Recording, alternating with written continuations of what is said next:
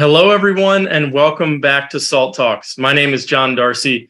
I'm a partner at Skybridge Capital and the managing director of SALT, which is a global thought leadership forum and networking platform at the intersection of finance, technology, and public policy.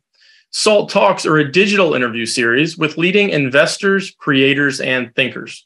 And our goal on these talks is the same as our goal at our SALT conferences, which we host around the world, the next of which is in November 14th to the 16th at Marina Bay Sands in Singapore. But our goal on these talks and the goal at all of our events is to provide a window into the mind of subject matter experts, as well as provide a platform for what we think are big ideas that are shaping the future. One of those big ideas is digital assets, blockchain, and the cryptocurrency space.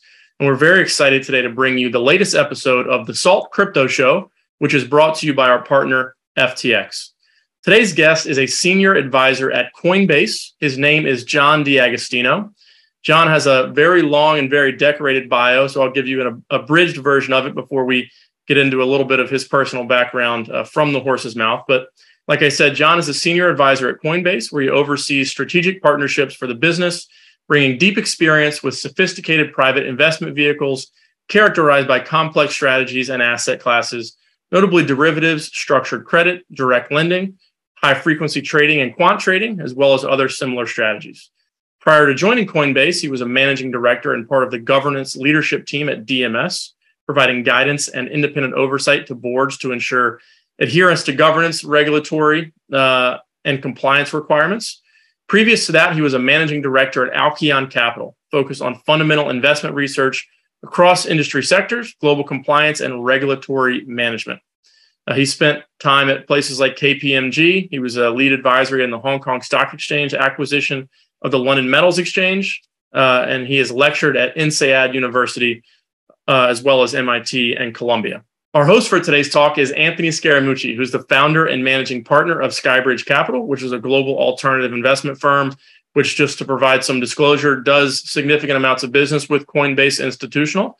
So we're very excited to have, from the Skybridge side, one of our partners here on the talk with us today. But Anthony, you go ahead and take it away. Well, John, first of all, it's great to have you on. You've got this storied career. You're wickedly smart. But I want to go deeper. Tell us a little bit about your background, what attracted you to the crypto space. But let's go early, okay? Because you're an Italian-American like me. So I know you grew up in a neighborhood. And so tell me how you make the leap from a neighborhood to the world stage. Thanks, Anthony. And thanks, John. It's great to be here. I've known you for a long time. I was thinking today about preparing for this. I was there at the party at Brass Monkey when you were celebrating the acquisition of Skybridge. And I remember I have this vivid memory, maybe the first time we met face to face, this vivid memory of how excited you were. It's just an extraordinary evolution, and it's been fun to share that journey with you.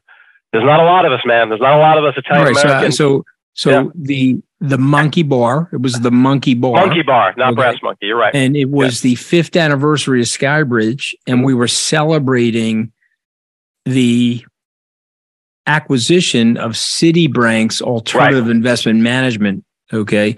And it was a fateful day for John Darcy as well, because it was on that evening that I met Susan Krakauer. And so that's how somehow John entered my life, okay? And yeah, that was a crazy night.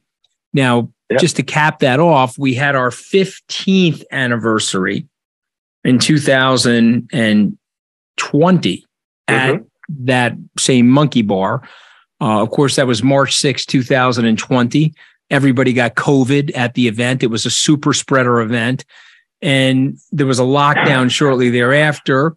And the Monkey Bar is no longer in existence. Now, we're hoping to bring the Monkey Bar back as it's downstairs from our office, but that's where we are right now. Gotcha. But you got a brilliant memory. So that goes back 12 years. Yeah. But go back farther. Sure. Where did you grow up? Sure. What'd your dad do? And how'd you get into this crazy business? Well, my dad and my mom collectively worked about 6 jobs.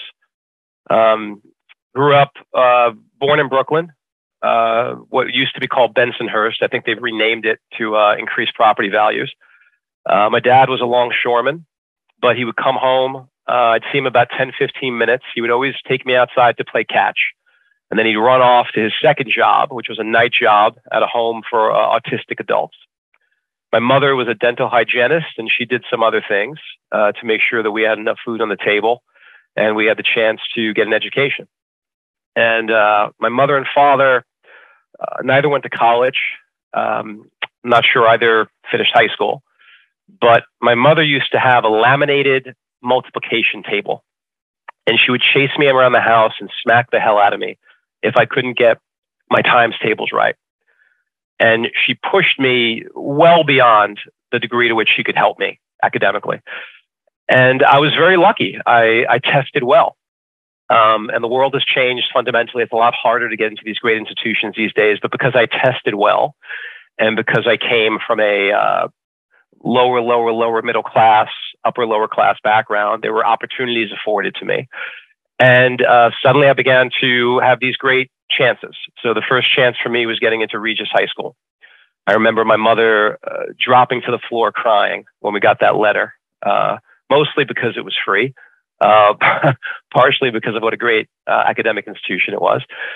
And we moved from Brooklyn to Staten Island, as a lot of people did back then. And the commute to Regis, Anthony, was 2.5 hours each way every day. There was no express bus. You took a bus. I took a bus to the ferry, to the train, back and forth each day. So I would get home at like 10, 11 o'clock at night. And that was my life for 4 years. And, played sports, did everything I could to distinguish myself in the hopes of being the first one in my family to go to college. And got really lucky. Really lucky, and got into some amazing places. Got to go to Oxford for a short period of time and do a degree there, and then went to Williams College, on to Harvard Business School, and just like you, got to experience that bit of fish out of water. I'd never been on a plane before I went to Oxford. I'd never done lots of things before I went to Harvard, and guys like you and me, I think we recognize the hard work it takes to get there. But we also recognize, I've heard you speak about this, how unbelievably lucky we were. Because despite the very moderate setbacks I had because of the fact that my family wasn't wealthy, or I didn't have parents who were college professors, it's nothing compared to what others have gone to go through. I think about this every day now, man. I mean, I'm a dad, and I think about being a dad in Ukraine right now and what that must feel like. So, yeah, I worked really hard. I was born with a certain aptitude for test taking, which helped.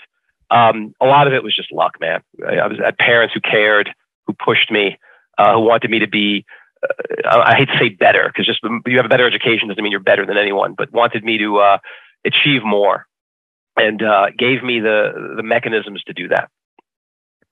Well, I mean, listen, it's an amazing story. Obviously, I think part of the reason why you and I are so close is that we identify with each other in terms of our commonality, in terms of our upbringing and our heritage. And we've also gotten rocked around a little bit by markets in life. And so that can be humbling, but it can also be fortifying. Let's talk about something that is both humbling and fortifying. That's today's bear market that we're in. Okay. Right.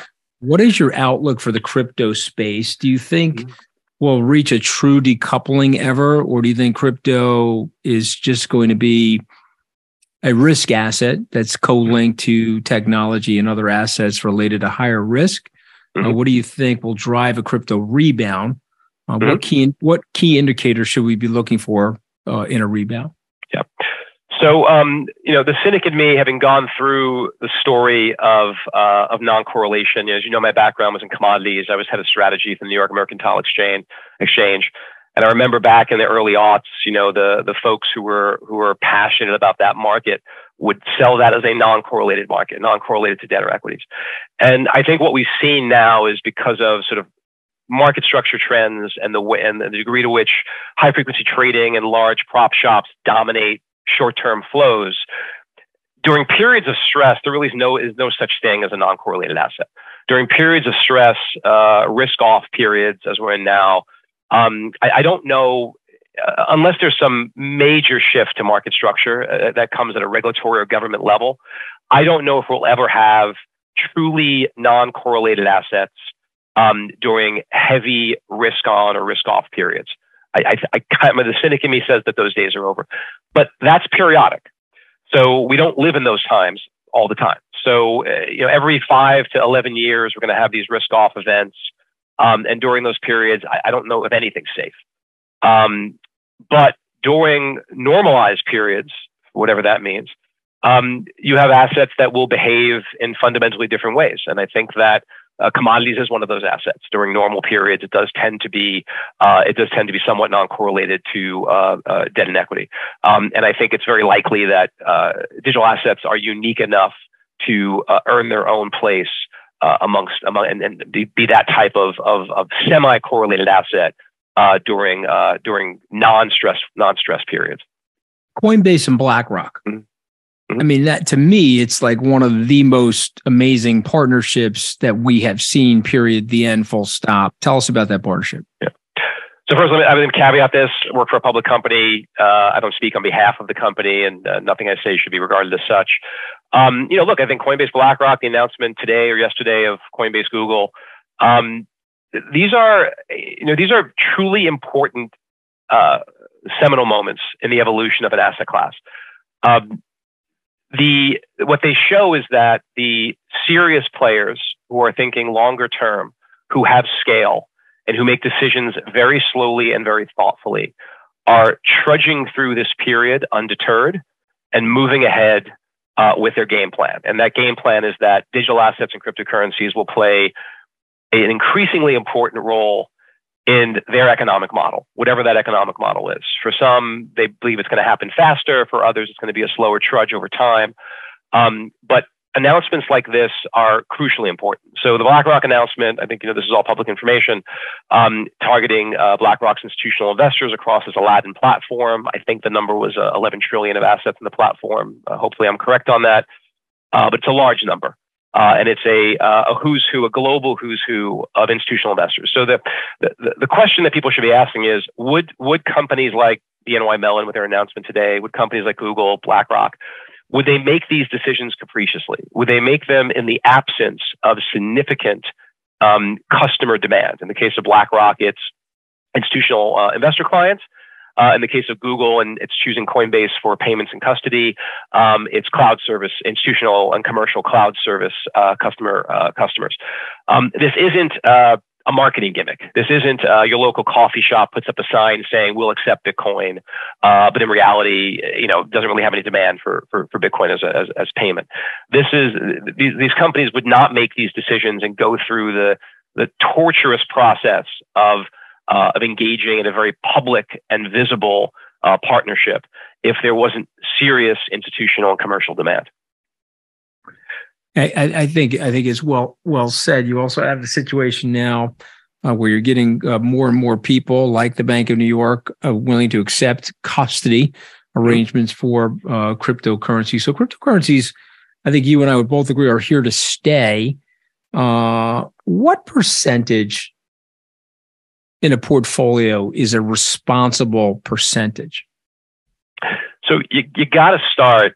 You got to start with understanding people's risk profile. I was at I won't say where, but I was somewhere. I was in a poor part of the world, and I got into a taxi, and I was talking to the taxi driver, and there was a crypto conference there recently. It wasn't yours, but he said to me, "Oh, I got all these guys in the cab, trying to get me to buy this or that coin."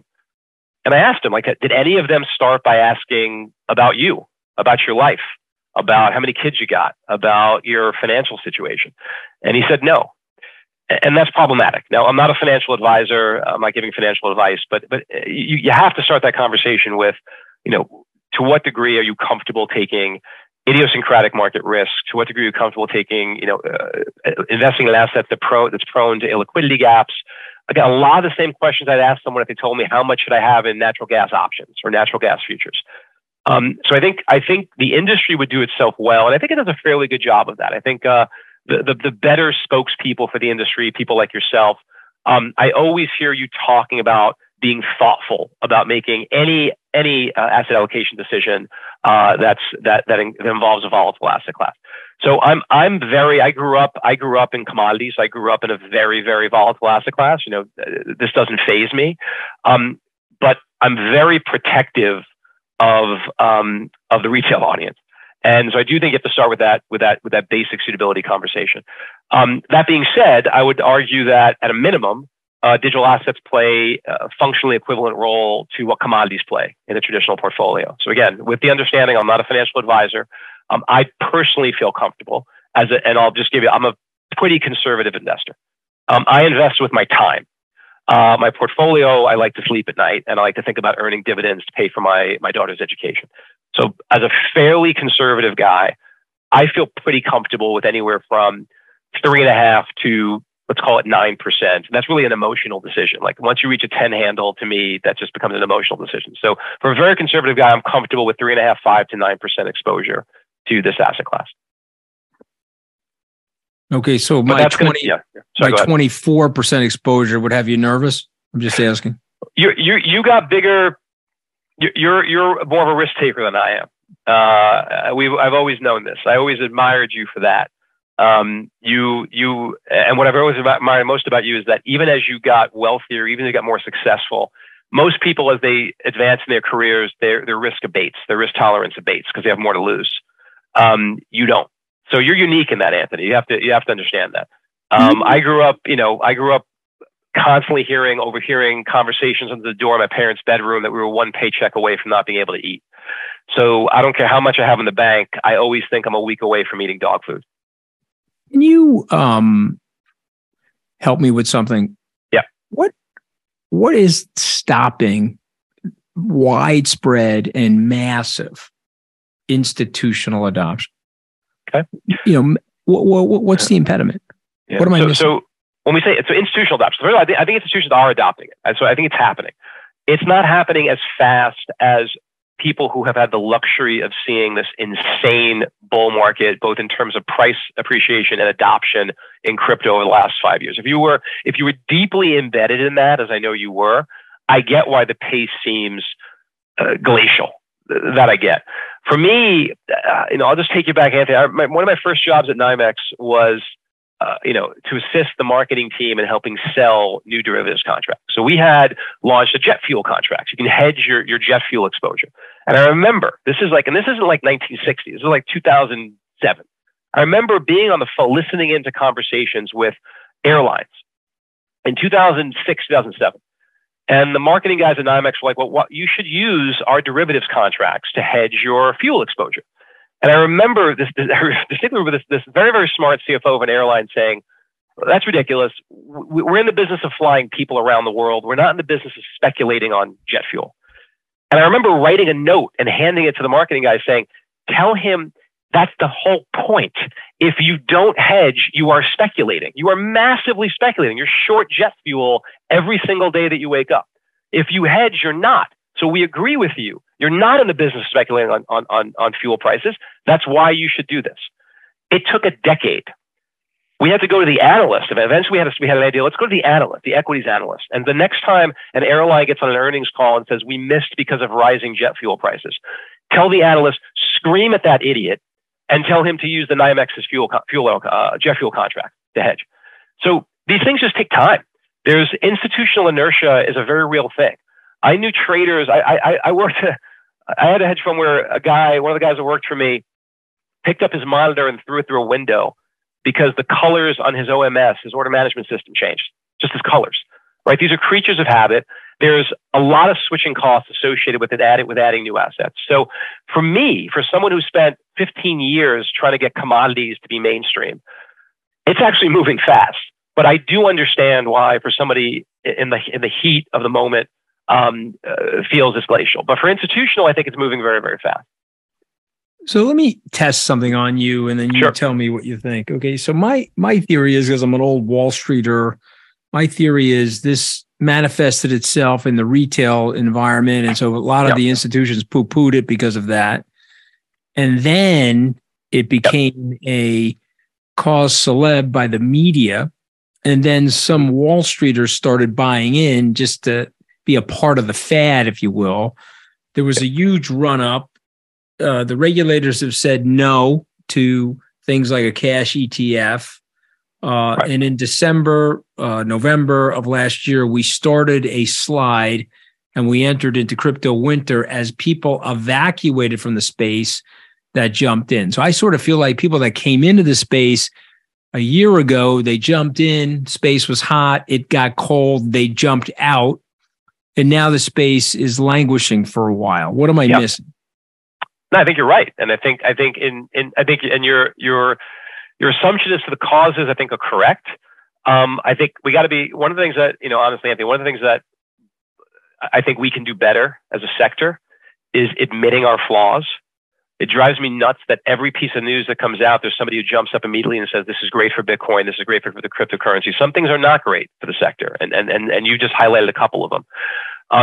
This receding tide has shown some real flaws.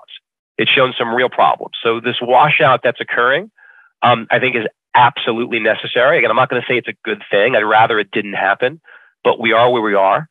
And this washout of some of these private firms that were operating with horrific, just insane lack of risk guidance needed to be washed out. There needs to be a changing of the guard to some degree, so that, and when I say adults, I don't mean necessarily older people.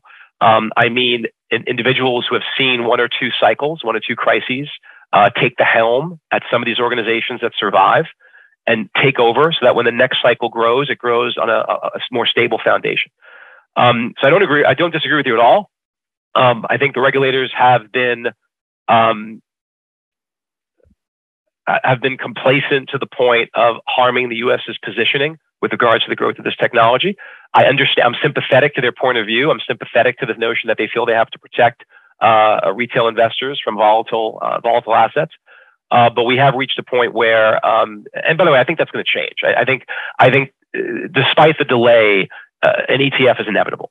I can't tell you when it's going to happen, but I know at some point it's going to happen. So again, I'm a little more cynical because I saw the barriers that commodities have to go through to gain institutional and retail acceptance. I do see the same path being forged. But yeah, you're 100% right as to where we are right now. Okay, I'm going to turn it over to the matinee idol, John Darcy. Although at one point somebody described him as a 1980s serial killer with those glasses and the sweater and so forth. But let's face it, he has a huge fan base. He gets fan mails from these Salt Talks. So I'm going to turn it over to him and let him intersperse some questions. But I appreciate your candor and I appreciate your insight into the space. Yeah, I believe it was one of our colleagues called me Jeffrey Dahmer. I know he's been back in the public zeitgeist due to the Netflix show, but we'll skim over that one. John, great to have you on. One thing you've touched on it in some of your comments, but is around regulation. Like you said, you began your career in the commodity space, and there's a lot of discourse in Washington right now around how digital assets should be regulated, how they should be categorized.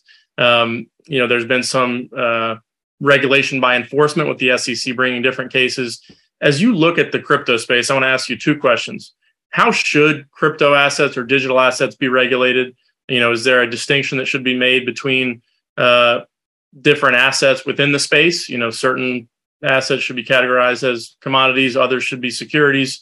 And then how do you think they will be regulated? So how should digital assets be regulated? How will they be regulated? Understanding your caveat earlier that you are an advisor to Coinbase, a public company. You don't speak for the company, but what are your views on where regulation should be and where it's headed? So I'm gonna try to give you an answer that is the least hedging answer possible without getting myself in trouble. I grew up in the commodities world, and there's this perception that the CFTC is a easier regulator than the SEC. I don't necessarily think that's true. So I think both the CFTC and the SEC, overall do a great job. And the reason I know they do a great job is we have the most enviable public markets in the world. And so we're not trying to be an apologist for the regulatory regimes, but the system we have works. It's worked pretty well, and I think it'll continue to work. I think it's unlikely, although I definitely see the advantages of one, I think it's unlikely that a new regulatory regime or oversight function will be created for this asset class. Maybe some point long after I'm gone. Not because it shouldn't be, but because it's just unlikely to get the political galvanization required to make that happen. Just a very, very difficult thing to do. So I think it's likely that it's very, very likely that, so remember, this bifurcated regulatory regime we have with the SEC and CFTC sort of fight for control. A lot of people in crypto see that as problematic. And I certainly see it as problematic from time to time. But for those people in Washington who believe that we have the best public capital markets in the world, that's a feature, not a bug. So I'm sure you've worked for bosses or know bosses who like to pit people against each other because they believe it creates a better overall environment through increased competition. The view of people who support the bifurcated regulatory regime in the U.S., they believe that that's a healthy ecosystem where the SEC and CFTC fight over everything. So I think it's very, very likely that that will continue.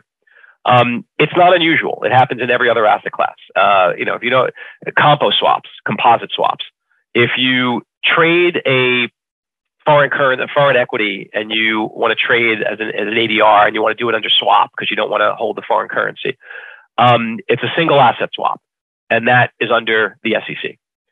If you staple, and let's say that equity pays a dividend in yen, and you don't want the headache of having to hedge your yen out or convert your yen later, and Morgan Stanley calls it, hey, we have this thing called a compo or composite swap. All we do is we take the single asset swap and then we staple the currency swap to it. So it's super simple. It's the same thing as doing the two independently, and you just get paid in dollars. Tons of it gets done because it makes sense. Well, guess what? Magically now that's a multi-asset swap, and you're under CFTC guidelines. And I'm on a board of hedge funds, and I can't tell you how many hedge funds lost their mind because they suddenly thought, oh man, we have to be CFTC registered now because we do these compo swaps. So it is my point in belaboring that kind of nerdy, boring point there is that's how it works. That's how it's probably going to work for crypto. What I mean by that is the CFTC and SEC are going to fight over their regulatory oversight, and they're both want bigger budgets, and they both want they want to regulate more, not less. And they'll fight with each other. And in fact, you've seen examples already of them fighting publicly or on Twitter, negotiating their positioning within this new asset class. So again, as much as that depresses people in crypto, and I get why, I consider it a good thing, because here's why. Nobody fights over something that's useless. Nobody fights over something they think is worth nothing. Nobody fights over something that they think is going to go away. So the fact that crypto is being used as a bargaining chip by the heads of regulatory agencies, not just in the US, but around the world. The fact that these public announcements are being made that are very specifically leaked purposely to push a positioning around which regulatory agency will be in control, that is an indication that this is a vitally important piece of market structure. So short answer to your question, I think it will exist within the current regulatory regime, probably just because, not because it should, but because that's more likely. And I think that you'll see the regulatory agencies fight over control, and the SEC will obviously, try to make the case that more things are securities than not. And the industry will disagree, and that will be fought out over time. And the timeline will be long, and it will actually, the timeline will go further than individual regimes. And so a lot of it depends on who's in charge at any one point in time, both in Congress, Senate, and at the SEC. But it will take time for these things to be sorted out. Yeah, as you mentioned, it's not a straightforward scenario. I mean, you have certain applications that Congress is looking at that are actually open source code, Bitcoin being one example of that. So if you're a government, how do you regulate something that's open source code? Yes, you can tax it in onerous ways. You can prevent U.S. registered banks and institutions from dealing with it in certain ways. But is that really sort of the American way that we look at innovation? Is it banning things because they don't fit into your strategic set of priorities, or is it finding ways to embrace it and enable innovation in a responsible way? I mean, it's a rhetorical question, right? It's certainly the latter. And again, I pull back from being too critical because, again, I think one of the other problems, I think our sector has a couple of problems that Anthony, I'm sure, will agree, we had in the hedge fund space. I find it amazing that in general, hedge funds, just as a concept, they're not an asset class, a concept, are not liked very well. Like if you poll Congress or poll the average person in the street and say, what's better, private equity or hedge funds? People love private equity more, which is ironic because they're the ones who actually buy companies, strip out the pensions and sell it for parts, whereas hedge funds generally just play in public markets. But we did horrible PR for decades. Just horrible, horrible PR. And we allowed, in my view, some of the worst people to be the de facto spokespeople of the industry, right? Not hardworking, honest people, not people with empathy. And crypto to some degree does that. I'll be very honest, right? We do a bad job of elevating spokespeople who can show humanity. If I hear have fun being poor, one more time, we don't hear it recently, but every time I would hear that, during the bull run, I want to reach through the Zoom call or reach into the CNBC, panel and just strangle someone. So we have to be very, very careful about how we present ourselves as human beings, because despite the fact that this is a decentralized revolution, there are human beings behind this revolution. And we got to be thoughtful about how, we engage with both retail and with the SEC and with the regulators. They're not the enemy. They're not dumb. They're not Luddites just because they don't see the light immediately. I think Anthony is a great example of someone who does a really, really good job. I mean, I cringe every time I open my Twitter because I'm fearful for him as my friend, but he's masterful at de-escalating, and he's masterful at creating a human side to an argument. And I think we as an industry have to do better about explaining why it is we believe this revolution is happening, and instead of just getting angry at people for not agreeing with us. I want to go back to your point about institutional adoption earlier. So there was a conversation, I think it was around mid-August, where both the SEC and the CFTC raised the idea that hedge funds or any regulated asset management company who has exposure to crypto might need to disclose that exposure.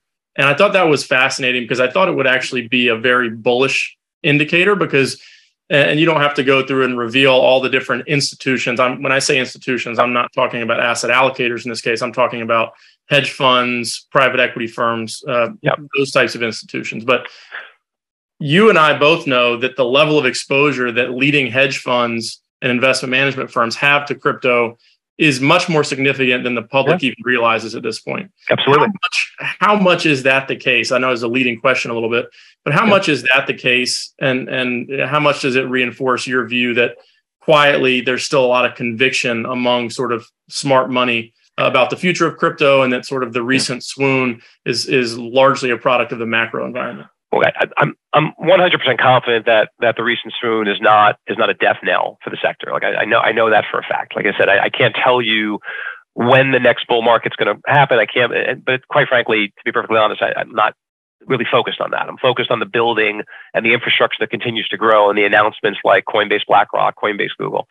I saw that announcement by the SEC as a bit of a non-event, just because if you're over $1.50 and you're regulated and registered with the SEC or the CFTC as a hedge fund, you're disclosing that anyway. I don't know of a single hedge fund that would trade a new asset class, whatever it was, commodity futures, anything that they weren't doing. I don't know of a single hedge fund. And if I were on the board of that fund, I would drop off if they refused to. That if they were investing in any new asset class, privates, real estate, whatever it is, something that they were not investing in when they started the fund, would not disclose it to their investors. And by the way, they file ADVs. And by the way, there's an audit at the end of the year. So the idea of you have to disclose this to your LPs, it really didn't matter much to me, because in the terms of, oh wow, LPs are now going to be nervous about this exposure. I knew that wasn't the case. To your point, I did think it would make people kind of open up their eyes and say, wow, an enormous percentage of hedge funds are trading this asset class. Way more hedge funds that were not created for the purpose of trading crypto are trading crypto than any other asset class, meaning any other hedge funds were created for X and are now trading an element of Y. More hedge funds are trading crypto, I believe, than commodity futures. So that part, I think, still hasn't hit. And partially because it's a boring data point. Your average person in the street doesn't really care what's in the typical hedge fund manager's portfolio. And partly because right now we're at peak pessimism. The pessimists have the mic right now. And in my experience, when the pessimists have the mic, nothing you say is going to change their mind, because they're motivated. A lot of them make their money selling research indicating that they were correct over this period. They've been bears for 12 years. And guess what? They're right now. And so we've got to let that cycle ride out. And the more we scream and tilt at windmills, instead of just focusing on building, it's a waste of time. I don't want to argue with contrarians on Twitter. I just want to build. And when the cycle changes, and guess what? The world's not going to end. And we all laugh about how crazy we were, a year, 18 months, however long it is from now. That infrastructure we built will be there. There's two types of bubbles. There's constructive bubbles, and there's non-constructive bubbles. Non-constructive bubbles leave nothing in their wake. There's just air. There's vapor. Constructive bubbles, like the first internet bubble, for example, leave behind core essential infrastructure upon which the next revolution is built. So there was certainly a bubble in certain digital assets, without question. But what we're seeing clearly is that this was a highly constructive bubble, and the frenzy that occurred over that period of time, the byproduct of that frenzy is extraordinary infrastructure. And that's what we built on. So the first internet bubble produced Google, PayPal, Twitter, essential core infrastructure for using Web 1 and Web 2.0. And that's what we've seen being built over the last 6 to 8 years. So I'm gonna make a statement that is going to lead to a question. But okay. Robin Wigglesworth from the Financial Times, a writer at the FT, pointed out this morning, he posted a chart that actually the longest maturity UK government bond is down worse in the last year than Bitcoin is. I had that as one of my speaking notes. She just stole one of my speaking notes. Yeah. Which is, it crystallizes in our minds that we're seeing, a destruction in a lot of different asset classes and sort of anomalies on the global stage in terms of the performance of certain currencies, certain government bonds. And, people talk about the irresponsibility and the whatever you want to talk about the U.S. government with its deficit spending, with its national debt and things like that. But we're sort of the most responsible house in a universe that is fiscally irresponsible right now. There's been a lot of dialogue from a macro perspective about Bitcoin being an alternative to that dollar-based system and sort of the fiat-based system that isn't serving people particularly well. But we haven't seen that decoupling yet from global risk assets. Do you think that we might be reaching that point where that decoupling might begin because of how much the world is on fire right now?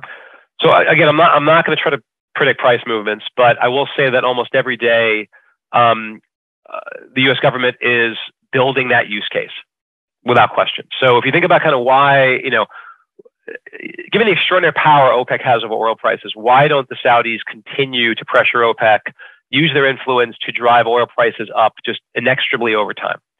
Because they're not stupid. And they know that if they maintain high oil prices for too long, we shift into alternatives. And so they play a delicate game of maximizing their own revenue without killing the cash cow by motivating us too soon to shift into alternatives. They keep us hooked on that drug over time. The US dollar is no different, right? Right now we have a very, very strong US dollar that's wreaking havoc across the global monetary system and across global economies. If we're not careful, just like with the Saudis and crude oil prices, it will motivate a movement away. Now, again, do I think the world is going to shift away from the dollar en masse? Obviously not. Structurally, no. The dollar will be probably the predominant form of global monetary, of intra-country monetary policy for a very, very long time. But does it create a window for sub-economies, for isolated sub-economies to grow, like Bitcoin? Without question.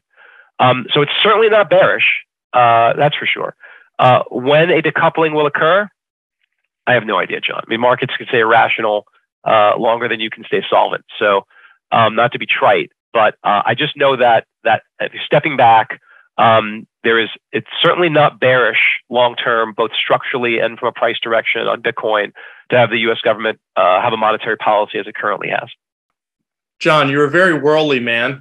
Knowing that you didn't step on an airplane until you attended Oxford, you are now, you spent time all over the world, from the Middle East to Asia to Europe, and you're a student of global geopolitics and geoeconomics.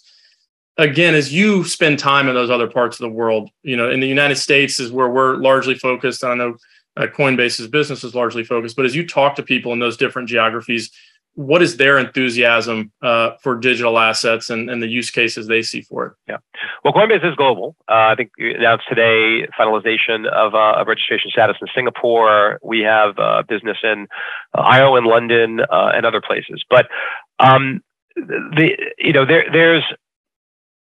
I haven't been to some of the places. I haven't been to areas in Africa that are at a grassroots retail level are really embracing crypto. So I won't try to speak for the drivers in those parts of the world. There certainly is a correlation between regulatory regime permissiveness and constructiveness around crypto and the level of excitement of the region. So if you go to areas like the UAE, which are the regulators are extremely constructive on digital assets, you see a significant appetite both at the retail and institutional level, but also at the commercial and government level, with announcements about next generation decentralized and metaverse applications for solving government efficiency problems happening almost every day. Some of those will fail. Some of those will be less impactful than they were designed to be. But without question, if we fast forward 5 years from now, we will be jealous of those countries that were able to innovate and test and experiment on those more efficient mechanisms for delivering public services to its citizens. I know it's harder. It's harder for large countries to get these things done. It's easier for smaller countries, of course. There's no question. But that willingness to experiment and innovate certainly doesn't hurt. So I think there's certainly a direct correlation between that. I'd say in general, the appetite is greater than you see in the U.S. It's more a part of the everyday conversation, both at an institutional level and at a retail level. Certainly that's the case in Asia. Somewhat, I think, in the EU. Definitely in the Middle East. So I think what I'd say is, particularly when you talk about blockchains like Bitcoin, truly decentralized blockchains, there is a direct correlation between the degree to which you have a viable concern about violent government intervention at an individual level, and the degree to which you are open-minded about these alternative monetary systems. So despite what you may think about our government at any point in time, it's very, very rare for them to break down your door capriciously based on a personal grudge, grab you, take you somewhere, and hold you until you give them your money. That is a reality in many places of the world. So having an immutable, easily transferable form of value that's to some degree exempt from government intervention and not beholden to centralized counterparties for value transfer, is an extraordinary innovation that I think sometimes those of us here who poo-poo it are speaking from a position of privilege that they may want to rethink. So there's that. That's the extreme level of why it's being supported in very, very bad parts of the world. But then in general, even in open and free places like the UAE, there's an excitement about what this means for government efficiency, what this means for commercial efficiency. We're seeing development of sort of like commercial buyer groups using stable coins and similar assets to facilitate cross-border payments. But I'd say the most direct correlation is regulatory constructiveness is directly correlated with the degree of innovation that you're seeing on the ground. Couldn't agree more. John, it's been a pleasure to have you on. Anthony, do you have any final questions or comments for John before we let him go? No, listen, we appreciate your insight as always. I attribute you as being one of the people that encouraged us, frankly, to get into the space. And of course, we are big fans of Coinbase. We own a lot of Coinbase stock through our ETF and personally. Yep. And so we wish you continued success, Mr. D'Agostino. Well, I'll end with this. I think you mentioned the importance of these partnerships. You and I both decided to work with globally leading institutions that have had the courage to make themselves transparent in this evolution. That says a lot. And I think we need to really, tons of great small private companies, tons of great folks operating under the radar, doing great work and building. But I think we really need to stand behind these institutions like Coinbase, like FTX, that are leading the way and making themselves the punching bags to get this to that level of regulatory, government, and institutional and retail acceptance. Well said. Thanks for your time, gentlemen. All right, John. Great having you on. All the best. Thank you, everybody, for tuning into today's talk with Coinbase Senior Advisor John D'Agostino. Very fortunate to have John as an advisor. Just a reminder, if you missed any part of this episode or any of our previous episodes of SALT Talks, You can access them on our website at salt.org/talks, on our YouTube channel, or anywhere that you consume podcasts. These are available in audio form. We're also on social media. Twitter is where we're most active at SALT Conference, but we're also on LinkedIn, Instagram, and Facebook. And please spread the word about these talks. Again, I think it's a great educational opportunity from somebody like John, who has a sober perspective on the space, to talk through regulatory outlook and the macro position that the space is in right now. But on behalf of Anthony and the entire SALT team, this is John Darcy signing off from SALT Talks for today. We hope to see you back here again soon.